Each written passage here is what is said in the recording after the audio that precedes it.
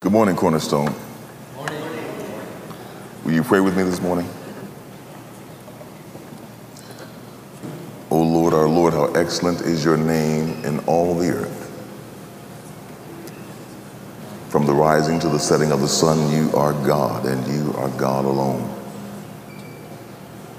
We submit ourselves now to your word. Pray that you would give us eyes to see and ears to hear what the Holy Spirit would say to us today. We confess that it's not by our own might, it's not by our own power, but it is by your Spirit. We pray for those today who are absent for various reasons, for those who may be sick and shut in, Lord, that you would send speedy healing, and that they would recover, and that they would recover well. And so be with us now as we go to your word. In Jesus' name, amen. On June 19th of this year, you know the story, Stockton Rush, the 61-year-old CEO of OceanGate Expeditions, led his 4 passengers down into the depths of the sea to take a look at the Titanic in their submersible vessel. It was called the Titan. Sometime in the afternoon, the Titan lost contact with its parent ship. And not more than a day later, the search was on for the Titan to find this submerged vessel before they ran out of air. But by Thursday, the search teams gave up hope as their unmanned submersible identified the tail of the Titan at the bottom of the ocean. Then it took pictures of the fuselage where the people would have been situated. And it found the debris of the Titan scattered along the seabed. And professionals, experts concluded that the Titan had imploded, that the shell of the vessel had caved in upon itself, giving in to the unrelenting pressure of the ocean. In our text today, in Romans chapter 11, verse 33, we see that Paul has been under pressure. Since the opening pages of this book of Romans, as he has attempted, as best any man can, to present in human terms the salvation plan of God for humanity. Paul teaches us in the book of Romans that God made and placed man and woman in the garden where both of them succumbed to the temptation of sin. Sin becomes the first problem that God has to resolve. Because God knows that all of the children of Adam and of Eve are going to be born with this defect, this deficiency, with the marks and the stain of destructive sin. God has his first problem. And while sin could have been the end of the story for mankind, God was able to use sin as an occasion of mercy and not of destruction. But as Paul explains in the book of Romans, mankind was not aware of our need for mercy. So God gave the law to a small group of people in order those people might recognize their plight and run to God for salvation. But Israel, after receiving the law, misinterpreted the purpose of the law. They saw the law as a means to the blessed life for anyone who could obey it. What they didn't realize was that no one could obey the entire law. And that was a problem. God's second problem. And we know that God countered this problem by sending Jesus Christ to obey the law on behalf of all mankind. As Paul explains, God concluded that since one man brought sin into the world, sin could be mitigated in the world by one man, Jesus Christ, so that all the world could have access to deliverance, the Jew and the Gentile. That's an awesome story, but it raises another question. The Jews did not see Jesus Christ as their Savior. The Jews had been convinced by a shallow reading of the scriptures that they were already chosen and that their adherence to the law would make them acceptable before God. They could point to many scriptures in the Old Testament that appeared to support their claim.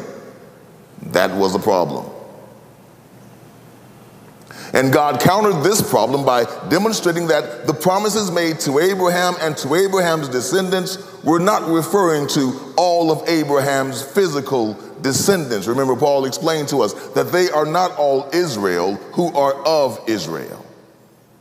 So that the promises of God pertain to all those who express faith in God's solution, Jesus Christ. These are the ones who would be blessed, Paul says, with faithful Abraham. But in a way, this does not solve the problem, because most of Israel will never accept Jesus, and God has promised to save Israel.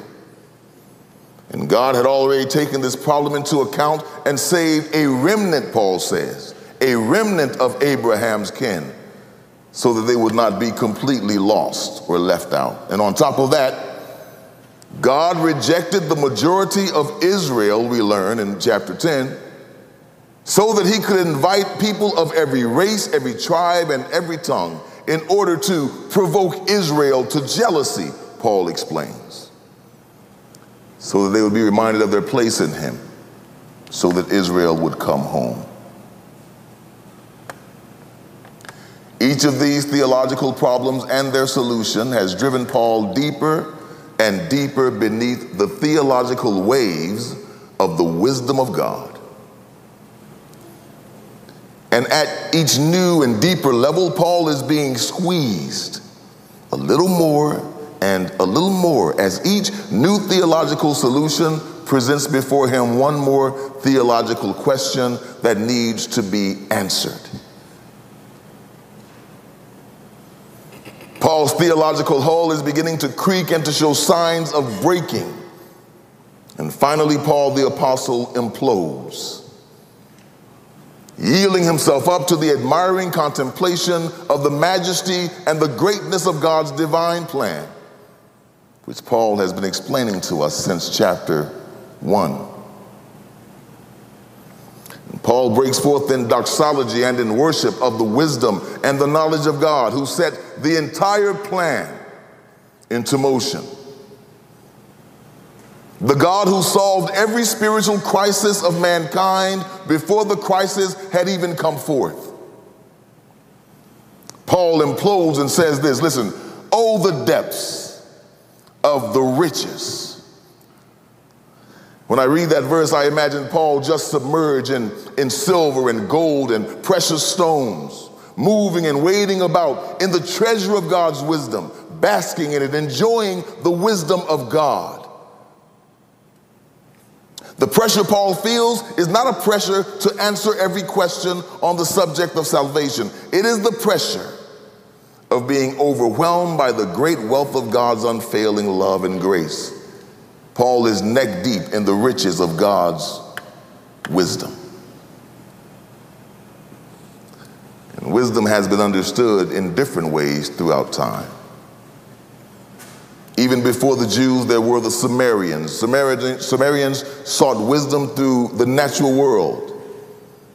Sumerians thought to reduce every idea, every thought, every question, every concept down to one single thing. They were seeking wisdom. And for the Egyptians, wisdom focused on the questions we need to know in order to conduct a good life. And for the Greeks, wisdom was concerned with the ultimate meaning of life and the nature of the physical universe. That's how wisdom has been understood throughout the ages. But in Proverbs chapter 8, verses 22 through 31, wisdom testifies about herself. And here's what wisdom says. Wisdom says, the Lord created me at the beginning of his way, before his works of old. Which means that wisdom is older than creation. From eternity I was established, from the beginning, from the earliest times of the earth. When there were no ocean depths, I was born. When there were no springs abounding with water. And from this we can conclude that wisdom was made, wisdom was born. And wisdom was born to address a specific set of circumstances. Before creation, wisdom was not necessary. God didn't need wisdom before creation. Because there were no questions, there were no problems, there were no complexities. But when God settled upon his plan to make man in his image and his likeness, when God set in his mind to make a people for his son, Jesus Christ, God called wisdom into existence to assist in the process of creation. So wisdom testifies that before the mountains were settled, before the hills, I was born. While God had not yet made the earth and the fields, nor the first dust of the world, when God established the heavens, I was there. When God inscribed a circle on the face of the deep, when he made firm the skies above, when the springs of the deep became fixed, when he set a boundary for the sea so that the water would not violate his command, I was there. When he marked out the foundations of the earth, then, wisdom says, then I was beside him as a master workman. And I was God's delight daily, rejoicing always before him. Meaning that wisdom loves God. Wisdom worships God. Wisdom belongs to God. And then he ends with this. He says, I was there before him, rejoicing in the world, his earth, and having my delight in the sons of mankind. Wisdom loves humanity. And this is the most relevant characteristic of wisdom for us today, that wisdom enjoys our company. And that wisdom seeks our good in every instance and in every situation. God has made us by his wisdom. And God has made a way for us through his wisdom. So that what Paul has been showing us throughout this book of Romans is the wisdom of God. Wisdom that has our best interest and our eternal good at heart and in mind at all times. God's wisdom. And God's wisdom, Paul says, is deep because the problem of sin is so profound. And as Paul has been considering the plight of our human condition, Paul is amazed at the fact that God has already taken every one of our problems into account. And that God, by wisdom, has made a way to save us from eternal death. Oh, the depth of the wisdom and the knowledge of God. And you know that you cannot have wisdom without first having knowledge. Wisdom is based on knowledge. Wisdom is based on knowing.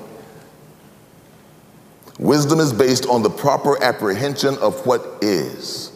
Confucius wrote this: to know what you know and to know what you don't know is the characteristic of the one who knows. To know what you know and to know what you don't know is the characteristic of the one who knows. This applies to us humans, and I think it's correct. To know what I truly know, but to also be aware of my blind spots. That is what human knowledge consists of. But man's knowledge, as we know, is limited. So that for us, there is more than just these two categories of knowledge. We can know what we know, and we can know what we don't know. But mankind is plagued with this great vulnerability of not being able to know what we do not know, the unknown unknown. If I am able to articulate what I don't know in the form of a question, then maybe at some point I can find an answer. But if I do not know what I do not know, then I do not know what question to ask. When I was a younger man, maybe 15 years ago, I became a day trader in the stock market. And I studied the market. I took classes to learn all about the stock market that I could for a number of months, almost a year. And then I began to invest in stocks that I believed were going to be winners. And there was one stock in particular, a corporation that was designed to assist in the education of children, and I really liked their plan. And I decided this was going to be a profitable organization to take stock in. I went to their first quarterly meeting and I listened to their plan. They advised us and informed us that they had just broken through into a new market in the world with close to 1 billion people where their products could now be sold. And I was in. I transferred all of my money out of every other stock and placed my wager with them, thank you, and placed my wager with them. And month after month leading up to the entrance into this new market, the stock's value continued to climb higher and higher, and every day I would just sit and I only invested $10 and now it's at $13. This is amazing. I was excited. And so I had on my stocks what was called a rolling stock, so that when I made a certain amount of money, my money would automatically be drawn out of the account. I said, you know what? I don't need a rolling stock. I'm taking that protection off. I don't need that. I want my money to just keep on riding. I can ride the wave of these profits for a long time. And that was the same year that India had experienced that devastating tsunami. You guys remember that? That tsunami in India? They were engulfed by the floods from the ocean after an earthquake. And I knew all about the flood. I'd been following it on the news, but I didn't know how it affected my stocks. In hindsight, I can recall that my stocks began to lose their value precipitously after that catastrophe, but I wasn't able to figure out why. And since the stock's price was plummeting and I had so much confidence in this company, I said, you know what, since the price is going down, I'm going to buy more stock. That was a bad idea. I'm going to buy more stock. It never occurred to me to ask the question, why was the stock being devalued? Why were people selling? I never asked the question. I was so confident in their plan, I was all in. And day after day, I watched as my money plummeted further and further and further down. I had lost almost my entire investment, and my pride finally gave me permission to get out. It was only later that I learned that the semiconductor plant that the company was depending on to be able to produce these new products to scale was located right there in the middle of the ocean-ravaged region where the tsunami had made landfall. Because I didn't know what I did not know how the weather affected stocks, I never factored the weather into my calculation. The more savvy investors apparently knew, and they were pulling out. And I was left dragging my tail behind me as I exited the market for good. I never invest in stocks again. I lost so much money. But I did not know what I did not know. I did not know that weather was even a factor, even a question in my calculations. Humanity, we, you and me, we have a lot of questions that we'd like to have answered. We have a lot of questions about life and the path to eternal life. And Paul has done here in Romans as best he could to help us understand God's divine plan of salvation. But now, since every one of his answers only leads to more questions, Paul makes a confession to us that the judgments and the ways of God are both unsearchable and unfathomable. Under pressure, Paul cries out, how unsearchable are God's judgments, how unfathomable his ways. And this is the most, in my opinion, this is the most appropriate finale for the theological portion of the book of Romans, because after this, Paul is going to move to more practical matters. This is his finale to all that he's explained since chapter 1. That the judgments of God are unsearchable, that his ways are unfathomable. Who but God could have conceived a plan that would turn disobedience into an occasion for mercy, and in the process reach out universally to all who believe? Who but God could have come up with such a design? How unsearchable are his ways. His methods are mysterious and beyond our ability to fully grasp. And besides all the questions you and I may still have, even after reading Romans, because the book of Romans leaves you with a lot more questions.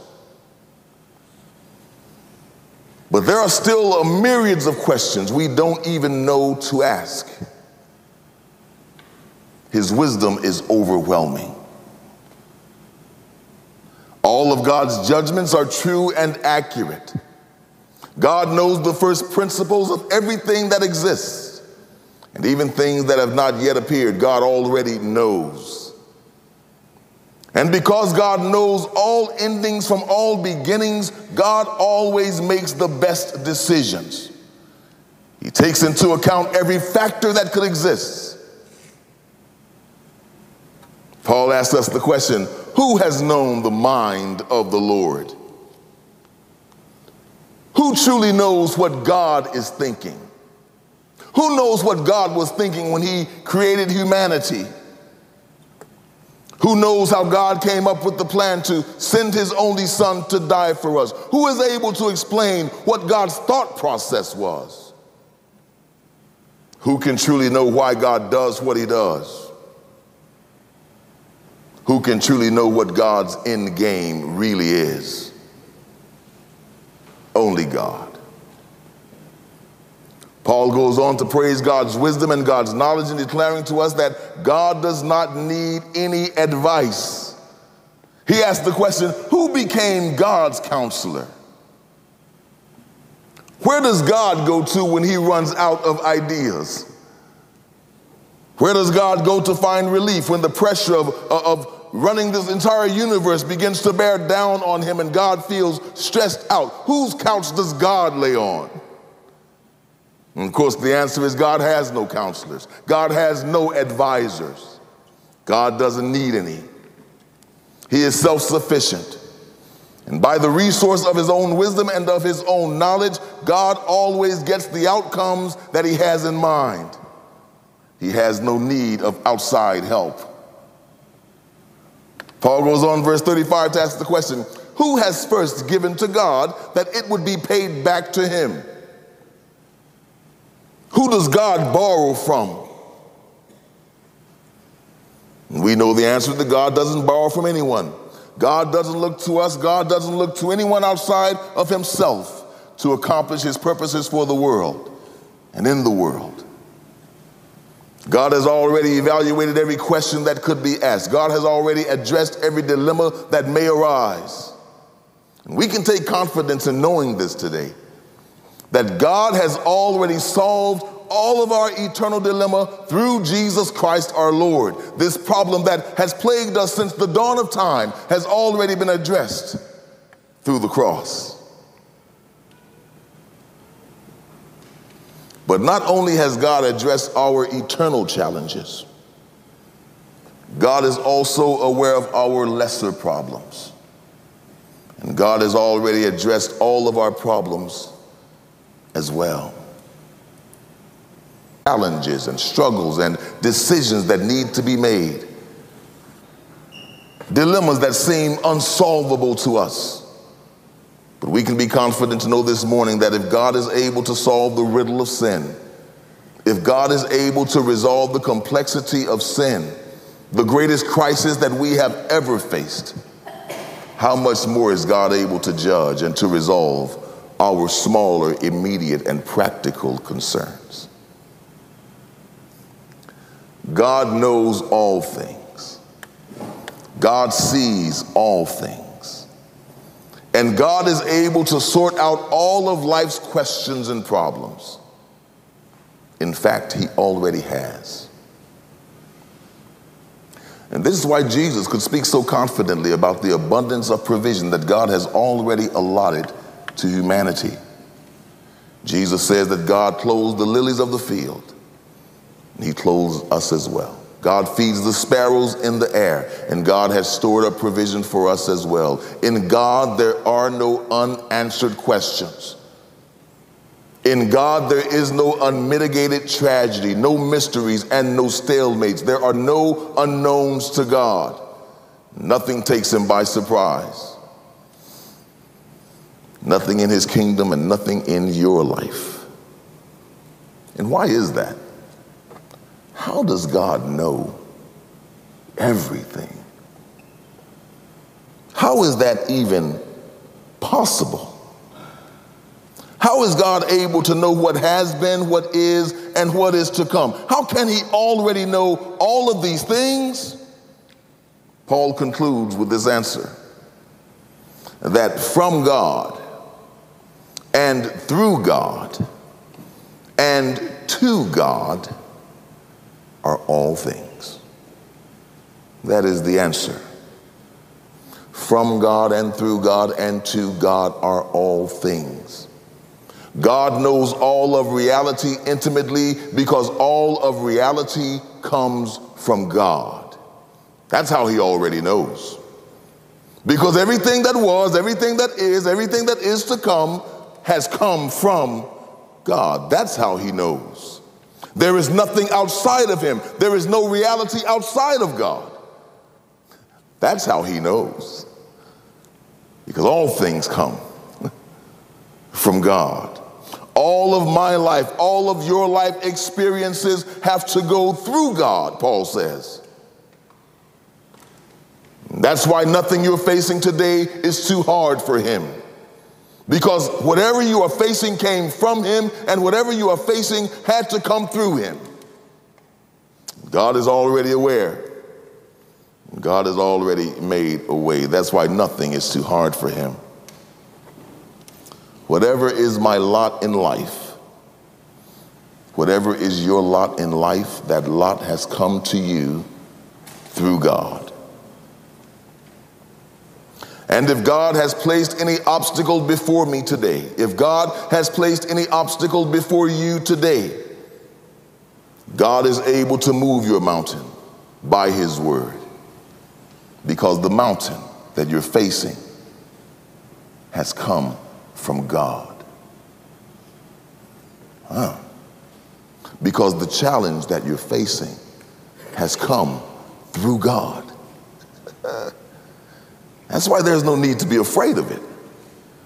Whatever you are facing today has come to you from the hand of God, and we know from the word God works all things together for good to those who love him, to us who are the called according to his purpose. So there is nothing to fear. Whatever my situation, whatever my lot in life, it has come to me from the hand of my God. And he will move every mountain that stands in the way of my progress to a closer walk with him. Because that mountain belongs to him. That mountain finds its source in him. And that mountain, that challenge, that struggle, that dilemma, that perplexity, whatever it is, exists for one reason and one reason only: to bring glory to his name. And that's how Paul concludes: to him be glory forever and ever. Amen.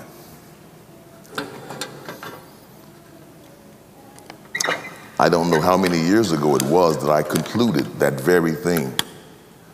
Not from the book of Romans, but just in looking at my life. That there is nothing for me to be worried about or concerned about, because whatever I am facing has come to me from God. Whatever's going on in my life, whether it be good or bad, it has come to me from the hand of God. And therefore, there's nothing to fear but to trust him. And to realize that the depth and the wisdom of God is so great that he's already made a solution for my problems even before they appeared.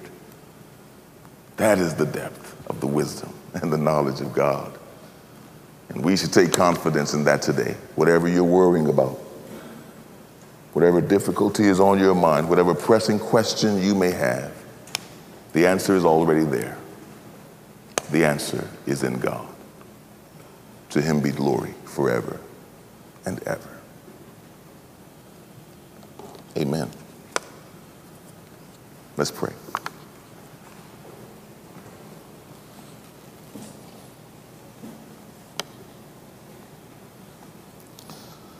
Father God, we thank you for this book of Romans and this explanation of our salvation. And Lord, you already know that sometimes in the book of Romans there are more questions than there seem to be answers. Lord, teach us how to be content with the things that we do not know. Help us, Lord God, not to chase after the answers and the solutions to every question, but to accept the simple truth that you have so loved us that you gave your only begotten Son. And if we will only believe in him, we will be saved. And that's enough to know. Help us not to worship knowledge. Help us not to find our security in the things that we think we know, but to trust you, the one who knows all things. To trust that your wisdom will guide us safely home and help us to meet every pressing challenge that may confront us. In Jesus' name, amen.